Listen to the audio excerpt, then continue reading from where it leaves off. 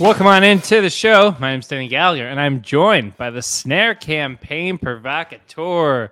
Oh, he's going this way. He's going that way. He's about to be back on the road. It's Benny Horowitz. What's up, dude? Hi. How are you? Oh, I'm doing great. As we awkwardly stumble into episode 166. What's happening? 166. Good for us. I know, right? That's a lot of weeks. Continuity. Key. Started in your kitchen. That's right. Before you even knew how to wash dishes. Wait. No. Been watching you grow up. It started in the peace pocket. Oh, yeah. Started in the basement first. That's right. Before you were like, can I stop lugging all my shit like 9 blocks and we just do it here? That still visually for the medium here would have been the best aesthetic that we've ever had. But yeah, we also would have definitely had mesothelioma by now. So I think we're in good shape. We are. But what's new with you, dude? Enjoying the playoffs, enjoying baseball in full swing. Somehow got sucked into the NFL draft. Wow. I'm getting ready to leave for tour. I'll be leaving soon, trying to get my ducks in a row. Just doing the thing, man. I love it. I'm surprised that the NFL's kind of roped you back in. I would have thought that you would have come to me with some baseball stuff, but the Yanks have kind of been disappointing. I can never get fully immersed into baseball till the playoffs are over for basketball, or at least until once you get to the final rounds, you got games every couple days and stuff like that. Yeah. But when there's 4 games on a night, I'm still full on hoops fever. But I'm playing fantasy baseball, so I'm definitely keeping up. I know a little bit. I know who's excelling, who's not. And I know, like we've talked about in this podcast, that baseball's got itself a much better product this year. Oh, my goodness. I love Watch a game in 2 hours. I don't have to sit there and read a novel as I watch baseball anymore, because there's not the 35-second breaks of watching somebody scratch his balls. And I appreciate that. Well, you know what segment is like somebody scratching their balls? It is. It's like scratching an itch every week. That's a good one. That's a good one. It's This Day Music History.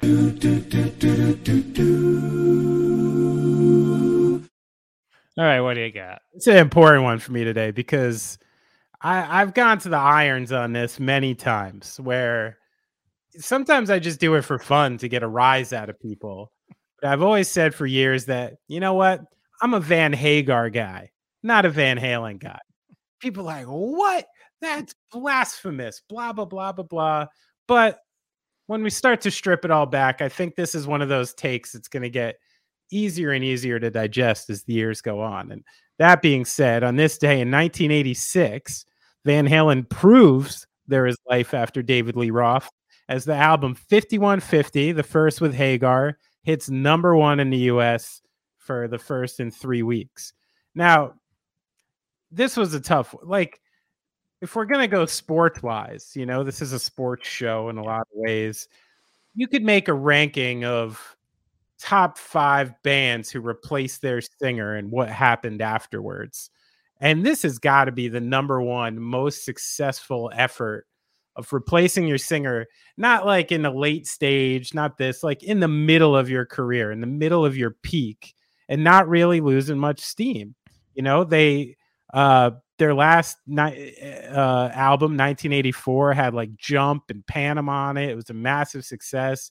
David Lee Roth is like another worldly star. I mean, in hindsight, we realize that his personality mixed with Eddie Van Halen being kind of a dick and like whatever, classic guitar player syndrome who just wants to be up front. It was a match that was put with kerosene, but they replace him with Sammy Hagar. And, this first record, 5150, has Why Can't This Be Love, which is a beautiful song. They brought in Mick Jones from Foreigner to produce. And then they go on to do 3 more albums, OU812 for Unlawful Carnal Knowledge and Balance, which all hit #1 in America. Roth has a great career too, but this was the beginning of Van Hagar cementing as another generation of Van Halen that, if you ask me, is a little better than the first generation. Whoa. Hot take. I've literally knocked rooms down with that take where people are like, what? But I'm telling you, it's going to age well. I always love to see how he's tried to parlay the music into a Talking Heads career as well. He's got a show on what's that, like AXS, that like music channel where he tries to be like the Guy Fieri of like of music venues and stuff like that. But yeah, and I mean, and listen, not only leaving Van Halen, and I think he said 2 successful tequila companies since. 2, yeah. Like good, got to give Hagar some credit here, no? 100%. And I'm trying to think of great transitions of power in the entertainment and sports world, and they almost always come with a rebuild. And normally it's like, hey, if you have like 2 great people and you have the subtraction of one, the Warriors tried to do it with this iteration of Kuminga, Looney, and stuff like that. Honestly, probably like the best one that I can think of right now would probably be Lakers getting rid of Shaq and then bringing in Powell and getting that whole second run for the championship. And then in terms, it's so hard to think of this in terms of any other sport, like maybe like the Yankees second 9, the one in 2009 where they try to bring in A-Rod and get all that stuff, but that was like years later. That wasn't right out of the fire. Yeah, no, they had a lull, like they weren't on top. I mean, maybe that last Spurs championship, with like Kawhi coming into the mix, or something like that. That's probably it. Yeah, but this is unprecedented territory, and that's why I brought it up. And it really means a lot to me, honestly. This one, Van Hagar, all the way. What do you got? On this day in 2003, Apple launched the iTunes Store, the first widely successful legal music download service available only to Mac users. The store let US-based customers download music they wanted for just 99 cents, which they kept the 99-cent thing for like a while. 10 years ago. So, but that was all the predecessor to what we know now with Spotify, but also like the mature cousin of the Napsters and stuff like that.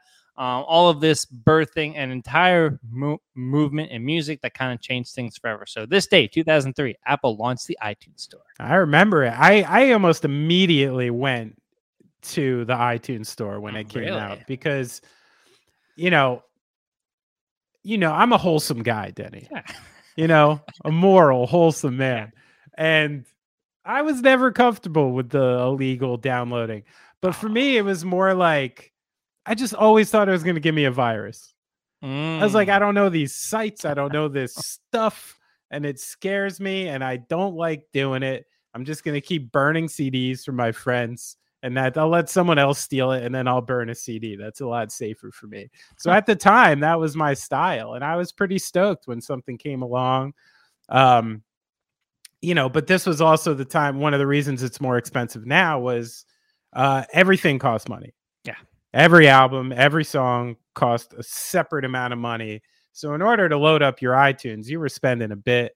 I do enjoy this modern service of spending now I spend $8.99 a month or something like that. And I get whatever I want, whenever I want, the touch of my fingertips.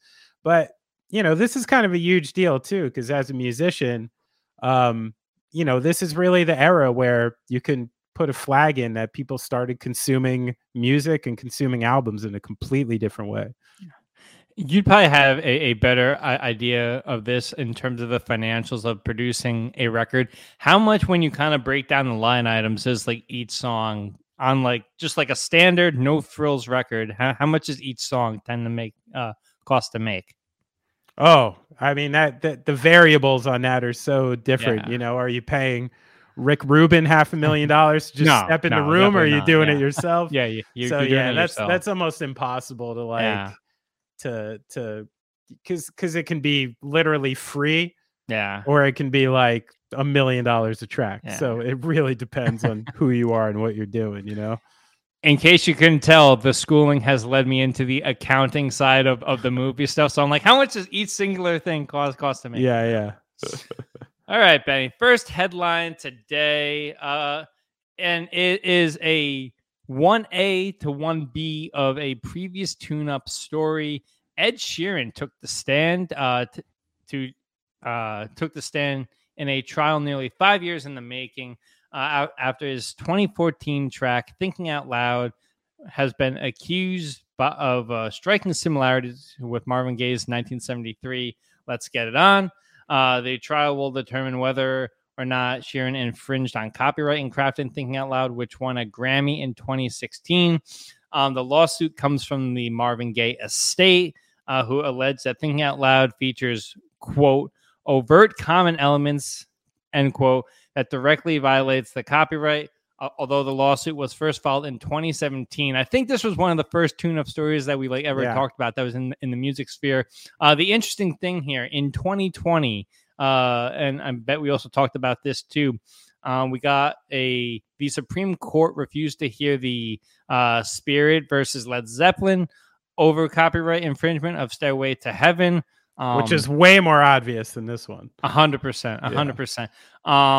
Claiming that in order for it to have to get to the higher court, another work has to be, quote, virtually identical to theirs. So, Benny, I put together the side by side of both of these songs. Let's run that. Let's be the judge. When your legs don't work like they used to before, and I can't sweep you off of your feet, will your mouth still remember the taste of my love? Ew. Will your eyes still smile from your cheeks? Darling, I've been really trying, baby. I don't know. Nice work. Thank you. Trying to hold back this feeling for so long. And baby, my heart, I don't know. Still full less hard at 23. It's a bit of a... It's thin. Yeah, and I think that they're just using close instrumentation. Yeah, well, I mean the beat's really similar. You know, the cadence is there, but I mean, to me, it feels like a reach, and I think that's maybe part of the reason why this lawsuit's extended so long, and also the reason you probably haven't seen some kind of out of court settlement. You know, like something that, you know, a Sting Puff Daddy deal. When you stole something, you're probably pretty quick to put that to bed. Ed Sheeran's a very rich man.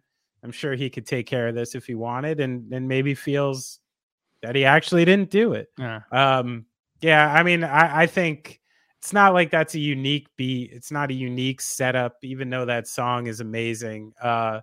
So yeah, this one's a little thin. I like that you got the side by side there. Yeah, that was very useful in this exercise.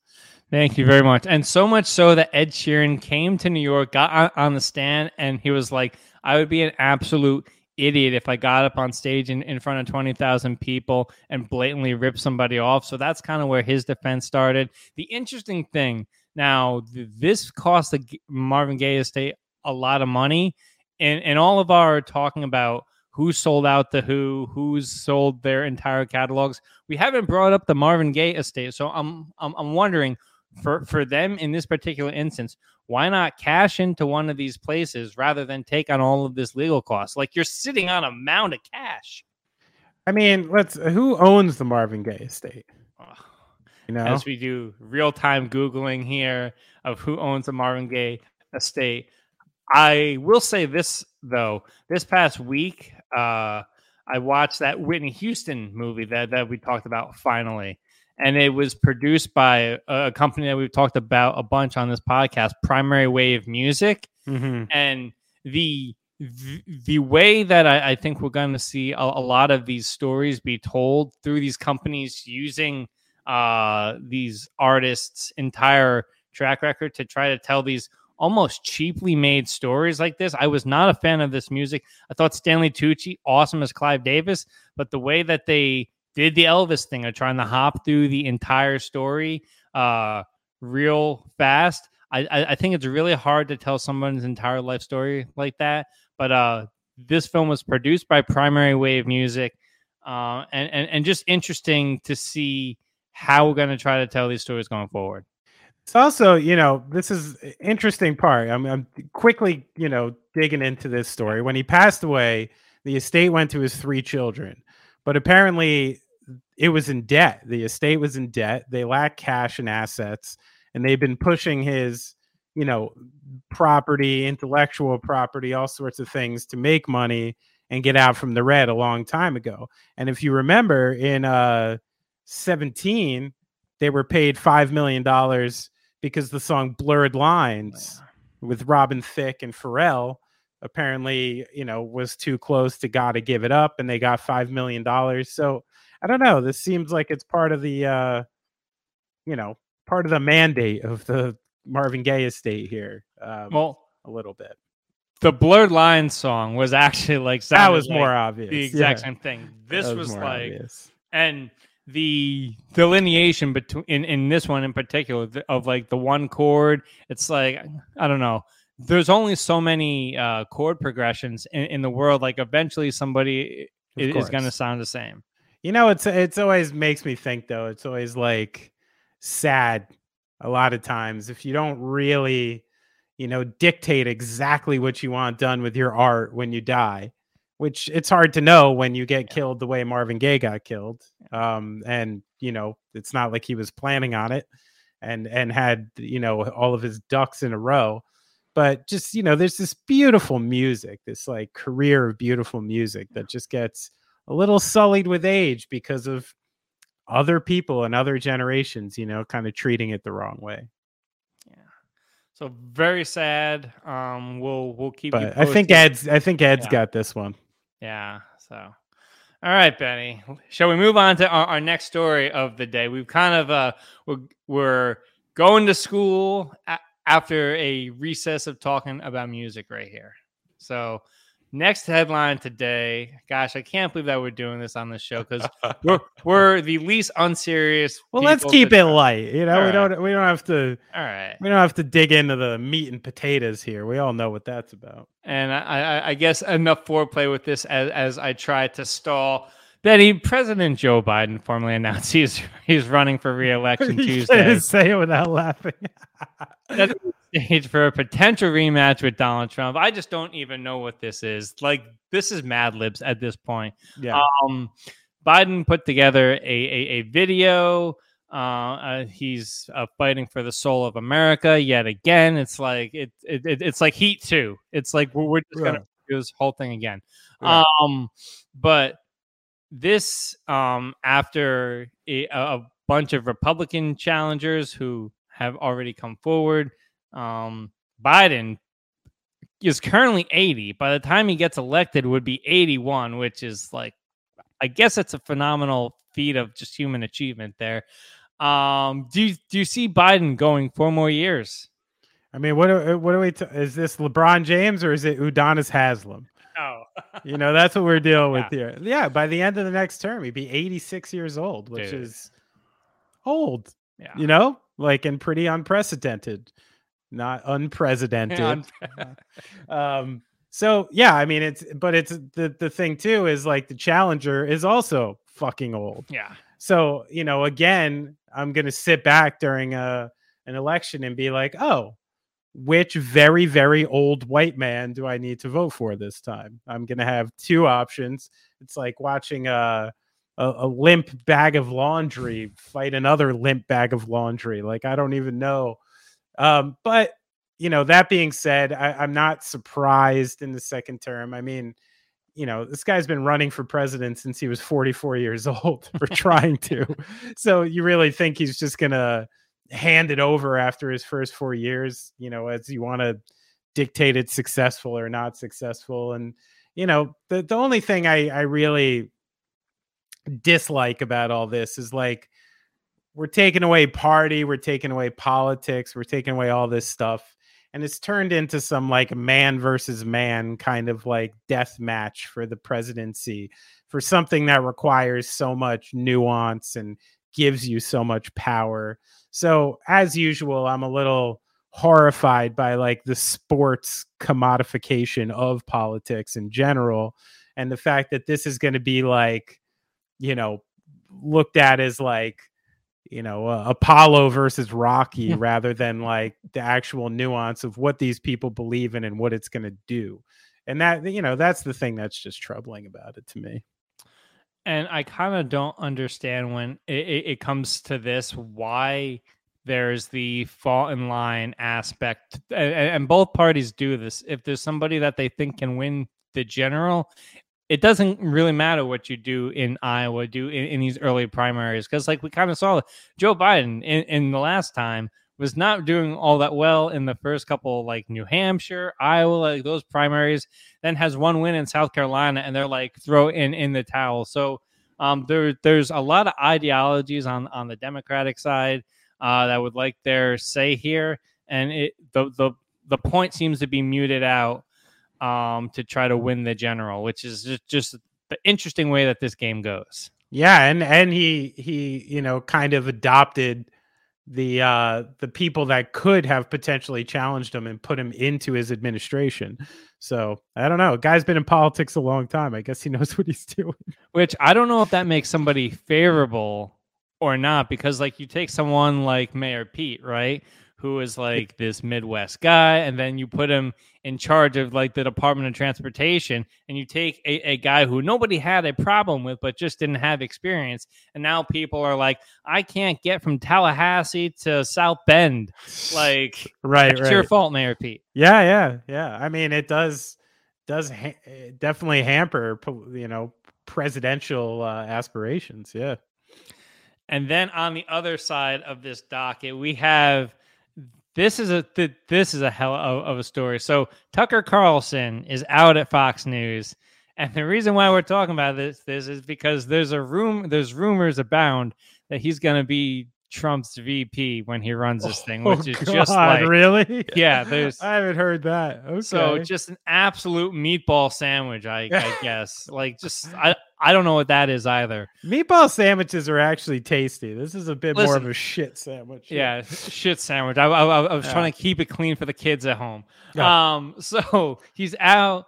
So I don't like to, like, this makes me so uncomfortable to get into the cable news size of entertainment. I'd rather talk about movies and music and sports, but this is interesting and it's relevant to the national conversation. So here we go. So Tucker Carlson out at Fox News, and Fox News executives have in their possession a dossier of alleged dirt on Tucker Carlson should he try to turn on the network and try to destroy them. Because apparently that's somebody that your 9 p.m. anchor is going to try to do. He's just going to try to destroy Fox News, burn it all down on the way out, which is interesting to me. 8 people familiar with this situation tell Rolling Stones that Fox News and their communication department has assembled damaging information about Carlson. Wow. Quote, calling it the Oppo file. 2 sources said that Fox is prepared to disclose some of its contents if execs suspect that Carlson is coming after the network. Wow. To me, this just shows how these people that operate this particular and all the conservative news organizations are so out of touch with the people that they allegedly serve. Like, this is some like conservative MAGA Succession Game of Thrones shit, and I just don't think people care and should have time for this. See, here's the thing though, and this is the crux of the argument that goes way back. You just mentioned like the people they serve. They're an entertainment company. That's true. You know what I mean? Like their job is to sell ads and make money. Like, that is what they're here for. The problem inherent to this entire argument is that it has become that.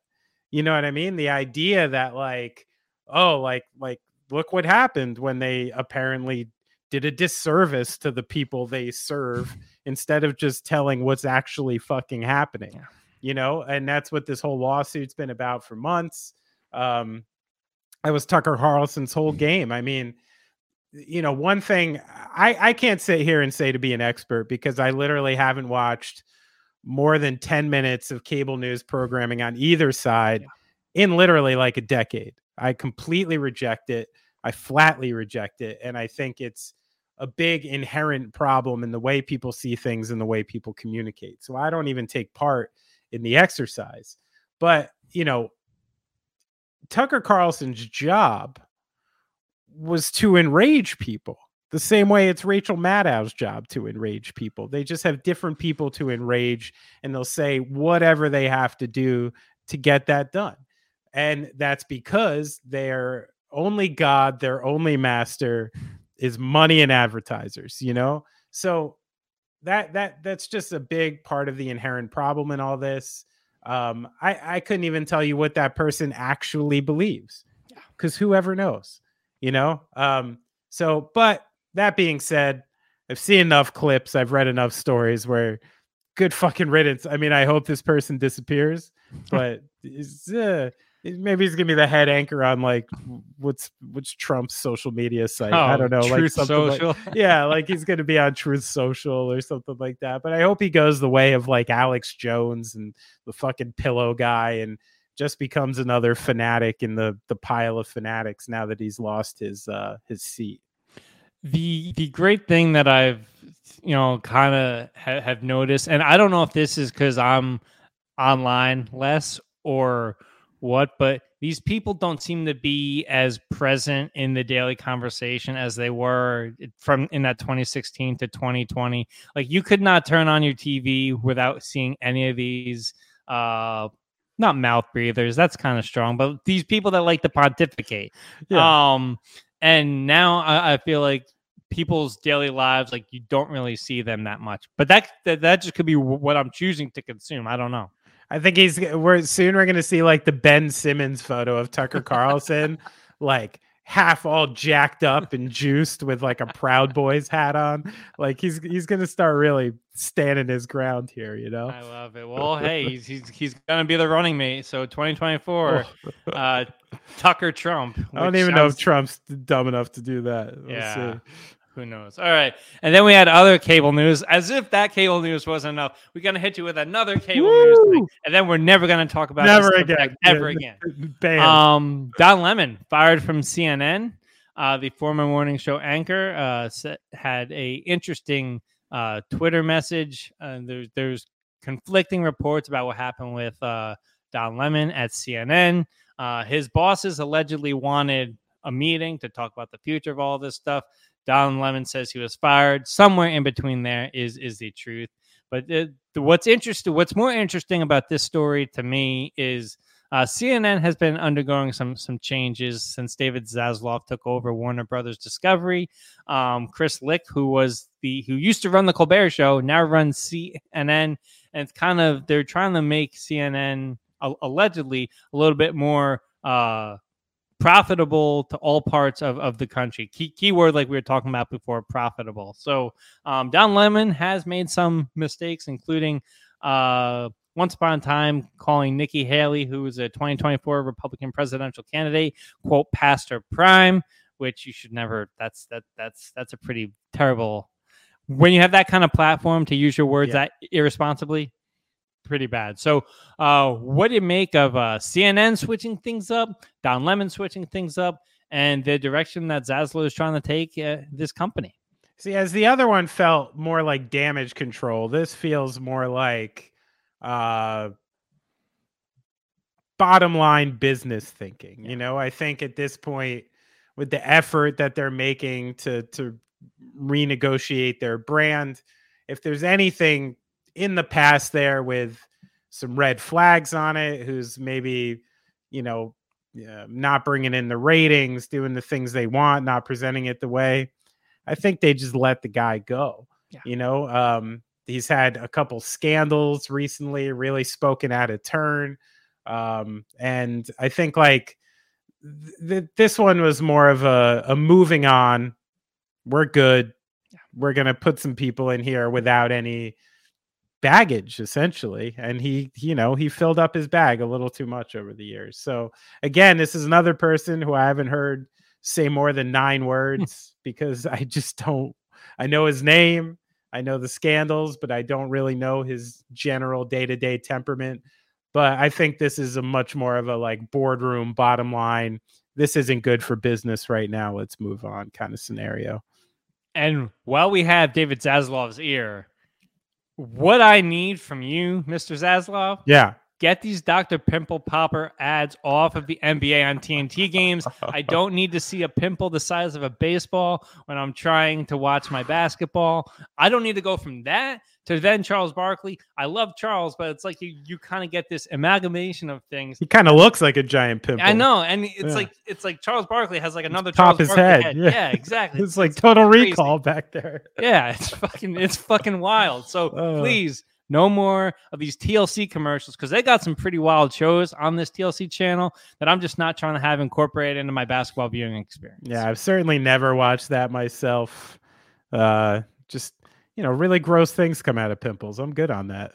Have you ever watched the My 600-Pound Life? No, I will not and cannot watch. Listen, 90 Day Fiance. I'm a sensitive man, okay? Yeah, me These too. things are too brutal for me. I just can't. I can't. If it has to do with anyone suffering at all, anyone's life being distorted, and people finding enjoyment out of it, it just literally makes me shudder on the inside. And I can't even have anything to do with it. I think it's one of the reasons I love sports. Winner, loser, this and that. It's black and white. Everyone's young and healthy and well paid, and it doesn't really matter. These are actual people's lives that we're digging into that are sometimes really sad. And I just can't take it, man. It's going to be so tragic when they have My 600-Pound Life next to The Whale on the rebranded Max that has everything. It's going to be very sad. But... Oh, God. All right, let's get at it. Let's get out of this murky water. Stuff. I can't. I'm happy we did it, but we got to get out of it. All right, Benny. We did okay. We did. Yeah, not bad. Not bad. Maybe CNN. Hey, us. Well, hey, you, not me. Give us tune up 30 minutes on CNN once a week. We'll set things straight. 2:30 in the morning. We'll do This Day in Music History. Fine. All right. After months of speculation, Benny, Aaron Rodgers has been traded to the Jets. It's been nearly 3 years since Green Bay used their draft pick to take Jordan Love, which kind of signaled the beginning of the end of Aaron Rodgers' time in Green Bay. But how did he respond to this? Aaron Rodgers won back-to-back MVPs. But now it appears after a disappointing season for the Pack that the two sides are like, you know what? Let's also just make it a business decision and part ways. The Packers are sending Rodgers and pick 15 and 170 in this year's draft to the Jets. In return, the Jets are shipping off pick 13, 42, and 207 in this draft. That's some pretty good protection for sending a star to another team. I think the Jets did a really good job in protecting themselves. I feel like Packer fans aren't going to be exactly thrilled with what they got back here. But what do you make of this, and what does this mean for both clubs? I mean, I thought the Jets were a little silly going into this because Green Bay was treating Rodgers at this point as like a sunk cost, and they weren't going to start the season with him. We knew that. And like the idea that the Jets so many months ago were like, that's our guy, I think they just took their leverage away, and it would have taken like one meeting with another quarterback to kind of just have the Packers ship them off for almost nothing. Yeah. So the fact that they got anything back, I think, is a win because of how bad the Jets were at kind of gambling on this. I was shocked that that the Packers got that much, honestly. If they take one meeting with Lamar Jackson, do the Jets have to send anything? Maybe not. So that's where, I don't think it's a total win. But that being said, I don't know what this does for the Jets exactly. I mean, it's a lot better than what they had there. Zach Wilson is starting to go down as a Josh Rosen type failure. I mean, I don't know if I'm willing to write him off that badly yet, but it's pretty close. They have a good team, an excellent defense, and the concept of putting a former MVP who's only won one Super Bowl. Yeah. I think it's a little overblown about like how good Aaron Rodgers is sometimes because he hasn't brought it home all the time. But as a fan of football and a fan of New York sports media. I welcome him into the fold and whatever theatrics are going to play out in the next couple of years. We have a lot of great like deprivation tanks and yoga retreats in southern New York that you can go to. You could go hang out with Uma Thurman's brother. So I think I like the idea of Aaron Rodgers, that weirdo, getting out of Wisconsin and going to New York and seeing what's going to happen. I mean, this motherfucker might be wearing like dashikis in like a year. like it's going to get weird, and I'm here for it. Like, I think it's fun besides for a football thing. And it might be the most like colorful quarterback, New York has had since like Joe Namath or something like that. So on a sheer entertainment tip, I love this.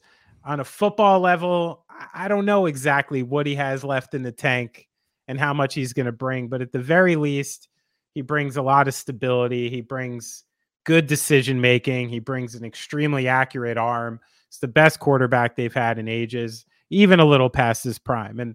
And guys a little past their prime have come in and won Super Bowls. It happens. So I'm here for it. I think it's fun. I just think the Jets probably gave up a little too much to get him.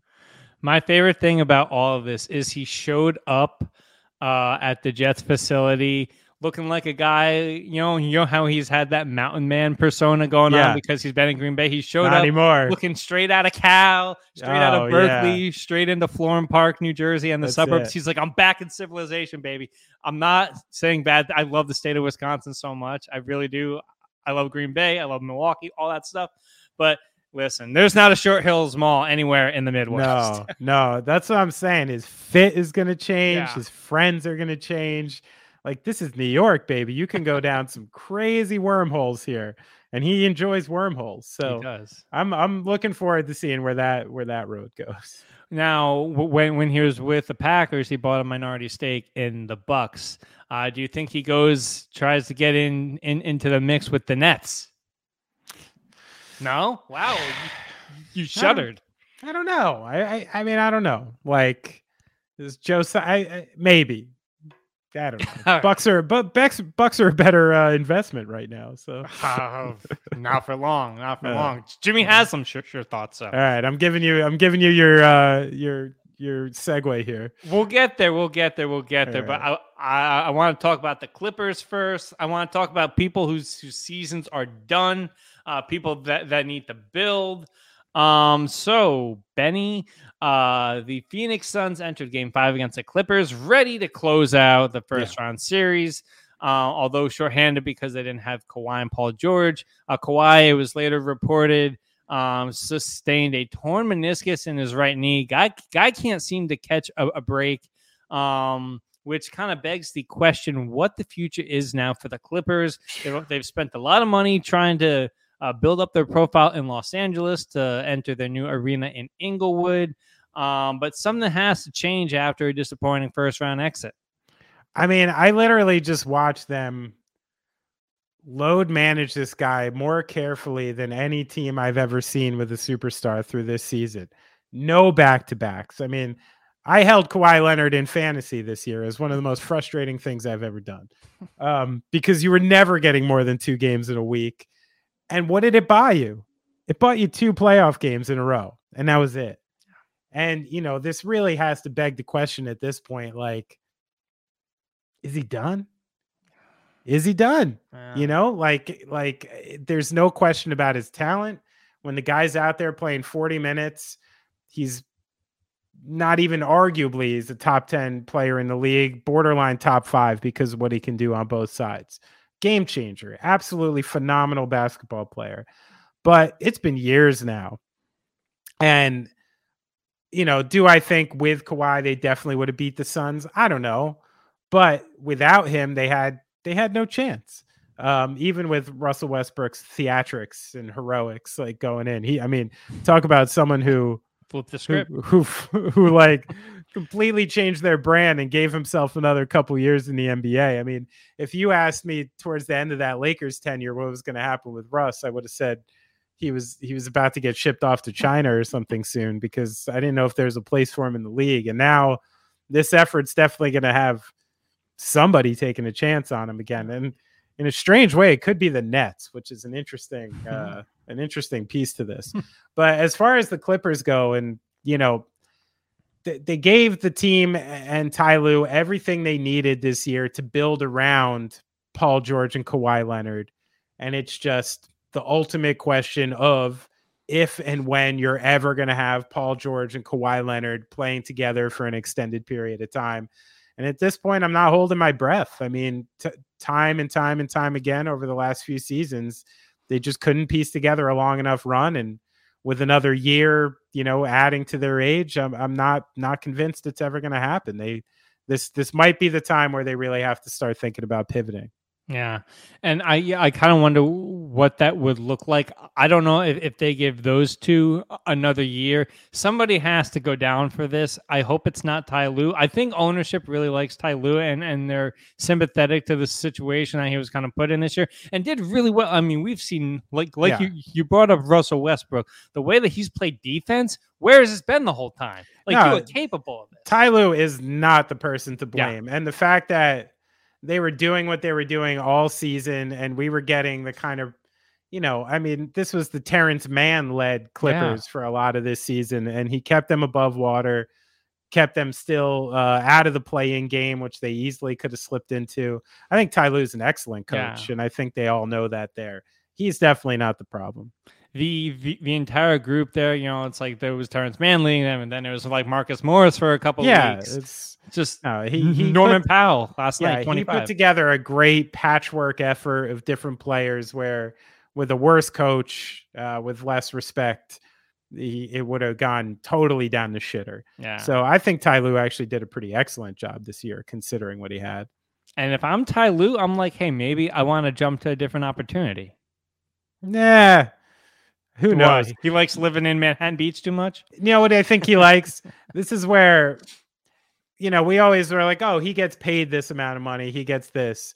What do you think Ty Lue gets from Bomber on the side? Oh. You know what I mean? Not like he's getting handed cash or something, but he's got like the best villa in any place he wants to go to in the fucking world. He's got helicopter rides wherever he wants, private suites in the best places. Like there's an upside to working for a guy that successful and that rich. And I'm sure he's felt those upsides. The only reason that I brought up the Clippers making a change here is because at every single junket for the new arena, Bomber has talked about, we hope some of you guys are going to be here, but I can't make any promises and stuff like that. Bomber likes to make heads roll when things don't go his way. It didn't go his way this year. No, it didn't. And, normally I think the coach is the first to go in a situation like this because, the fans want a head to roll, and that's always the easiest head to roll. But I don't think we're going to see it with this one. That's good. All right.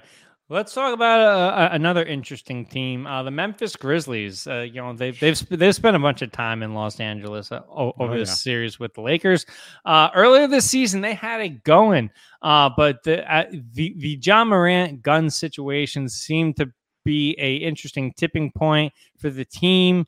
Then they found themselves in a situation where they're leaving cities right after the game. They're almost treated like children in a professional organization.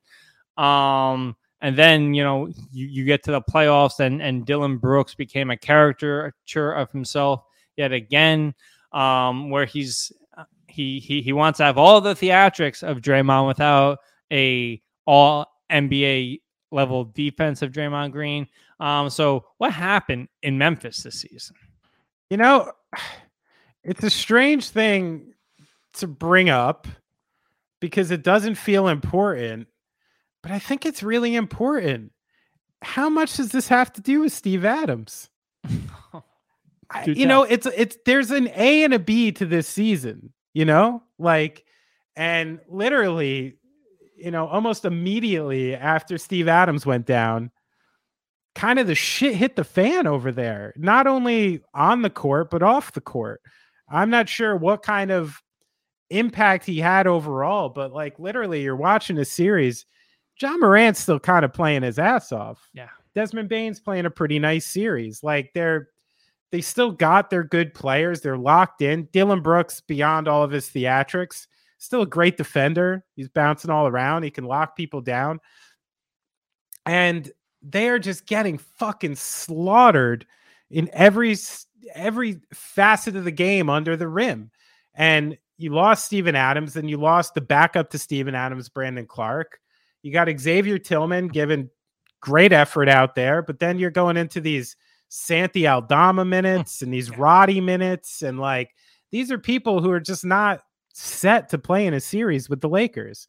And, you know, I don't want to completely blame it on that, but I'm blaming a lot of it on that. I really am. And I think it's been a strange, overlooked part of this. Just like, oh, what happened to Memphis? And honestly, it's right there on paper. The record went down the shitter. All the fucking controversy started after that. You know, he was a very important, he was on his way to having statistically one of the best offensive rebounding seasons in the history of basketball. Yeah. Like, this wasn't just some like schlub down low. I know he's not a great offensive player and stuff like that, but he changes the game, and he changes your team, and he changes the dynamic, and it allows all these great perimeter players to do other stuff. So, you know, I think they did unfortunately run into a team that is not exactly set up like a play-in team, you know, and I think they might have been able to slip past a lot of other 7 or 8 seeds in the league. They did suffer from that kind of seeding and catching the Lakers in this first round. But I really think a lot has to do with that, man. I'm watching John Morant do John Morant things. He's doing everything he's supposed to do, even with that beat hand. And yeah, I think so much of it has to do with that. It's so sad because it's not my Steven Adams hair that's making me exactly. do this. And has anybody ever seen Benny and Steven Adams in the same place? Just asking. No. But you know, it's really sad for Memphis because, you know, last year, one of the great young, exciting teams had this youthful vibe that you rarely see in professional sports.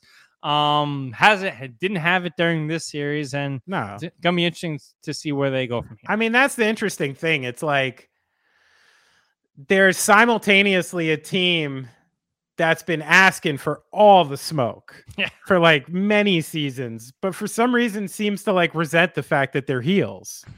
And that is a strange internal part about Memphis that I'm not quite sure about. I mean, they seem to be setting themselves up like the bad boy Pistons, or like the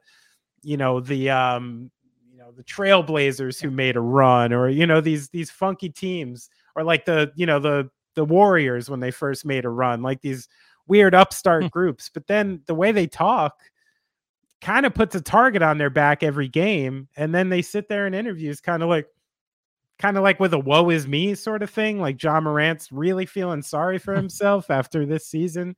So I do think there's definitely like an emotional maturity and just a general maturity that this team lacks in fucking droves. That's so generational. Like, people my generation to Gen Z, we love the smoke, but the moment you call people on shit, they're like, oh no, people being so mean to me. Why are you being mean to me? Yeah. Dylan Brooks being like, the media created this. Yeah. I mean, come on, dude. Like, you know, like that's crazy. It's crazy. Oh man, do you want to talk about a potential media creation this offseason? Sure. The future of the Milwaukee Bucks. Oh boy. And you're gonna be okay? You're gonna be okay talking about this? I've been really fine with this because, you know what? It opens up a wonderful world of opportunity. Oh, okay. And we'll get there in a little bit. So the playoffs aren't exactly going how the Milwaukee Bucks would like to. I would say. The Miami Heat, a team that got in through the play-in tournament, 8 seed, and Jimmy Butler. This series absolutely exploding. Love my guy. Love how he has like he's like 4th all time in playoff points, which is crazy. Is that right? Wow. Yeah. He's like 4th all time in playoff points. But this series, the concentration has to be on Giannis Antetokounmpo, Drew Holiday, Chris Middleton, Brooke Lopez, and what their future all holds in Milwaukee after this season, and Mike Budenholzer as well. I know some of these guys may look like they have the golden parachute, specifically Mike Budenholzer, who I don't think John Horst will move away from just because they'll blame a fluky first-round series. Giannis is back, all of the things, but I honestly think that this could be a case of John Horst not being proactive enough with a general talent like Giannis. Yeah, I mean, they put some pieces around him that just didn't quite work out this year. Yeah. The chances they made. I mean, Joe Ingles is a little over the hump. Some of these guys are a little over the hump. Not quite as good as they used to be. But Chris Middleton, albeit still a very, very fine player. He's not the same as he used to be on defense. He's like a little bit of a step behind. Not quite the player. I mean, this has just been a shocking series. Like if you took a poll around the league, especially after Tyler Hero gets hurt, being like, what chances does Miami have? I mean, ask after the play-in game what chances Miami had. People would be like, oh, they're fucking toast, like blow this thing up. And then, this is his shit, right? Jimmy Butler. Like, I mean, that's the thing about this. Like, Milwaukee outplayed Miami in that last game, but Jimmy Butler had a singularly unique and heroic performance in the playoffs, which he does from time to time. I have a feeling the Bucks are going to stomp him out tonight and will at least, save face. And I don't think this series is over. I actually kind of have a strange suspicion that Milwaukee might still eke themselves out of this. But what they do, let me pose that question to you. What do the Bucks do moving forward here? I think you got to move off a couple guys. I think you'd like to keep Drew Holiday. Yeah. But I think Middleton is a guy that almost any other team in the league would take. I think maybe you don't get the superstar you need in return, but you get a bunch of pieces that you can move around depending on how this Kings series goes. I think that they'd be looking to make some moves. That would be a couple interesting things there.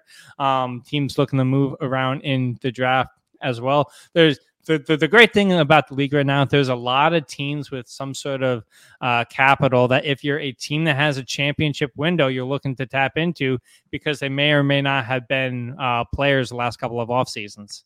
Sure. Yeah, and I think you're right. The GM, they thought they were getting a little too cute, a little too smart. Like can you succeed in the playoffs with, your wing players being a kind of hobbled up Chris Middleton, Joe Ingles, Pat Connaughton, Grayson Allen? Yeah.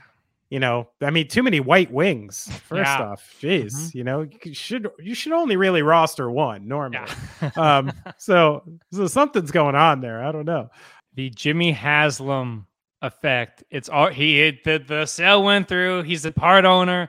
The entire cloud of what he's bringing over from Cleveland, what he's bringing over from the Columbus Crew, the mediocrity that is his ownership tenure in sports. Welcome to Milwaukee. You just ruined a great thing. All right. Plenty of ways to get in contact with the show. You can email us at thetuneuppodcast@gmail.com. 2 P's in there. If you want to follow us on all the social platforms, we are at the TuneUp HQ on Twitter, Instagram, TikTok, and YouTube. Be sure to subscribe as well there. A lot of great stuff. Benny's heading out on the road. Who knows? Maybe we'll get some stuff up there from your boy. We'll get some roadhead going. I love that. That's what we're calling it. It's got to be. It's got to be. Benny is at Benny Horowitz on Instagram. Be sure to follow his journey there. I'm at Denny Gallagher. Benny, you got anything else? Yeah, good luck out there. If there's anything this week taught me, life is fragile. Enjoy your days. Come on. And Benny will see you in your city very soon. The show is ended. Go in peace. You've been listening to and watching The Tune Up.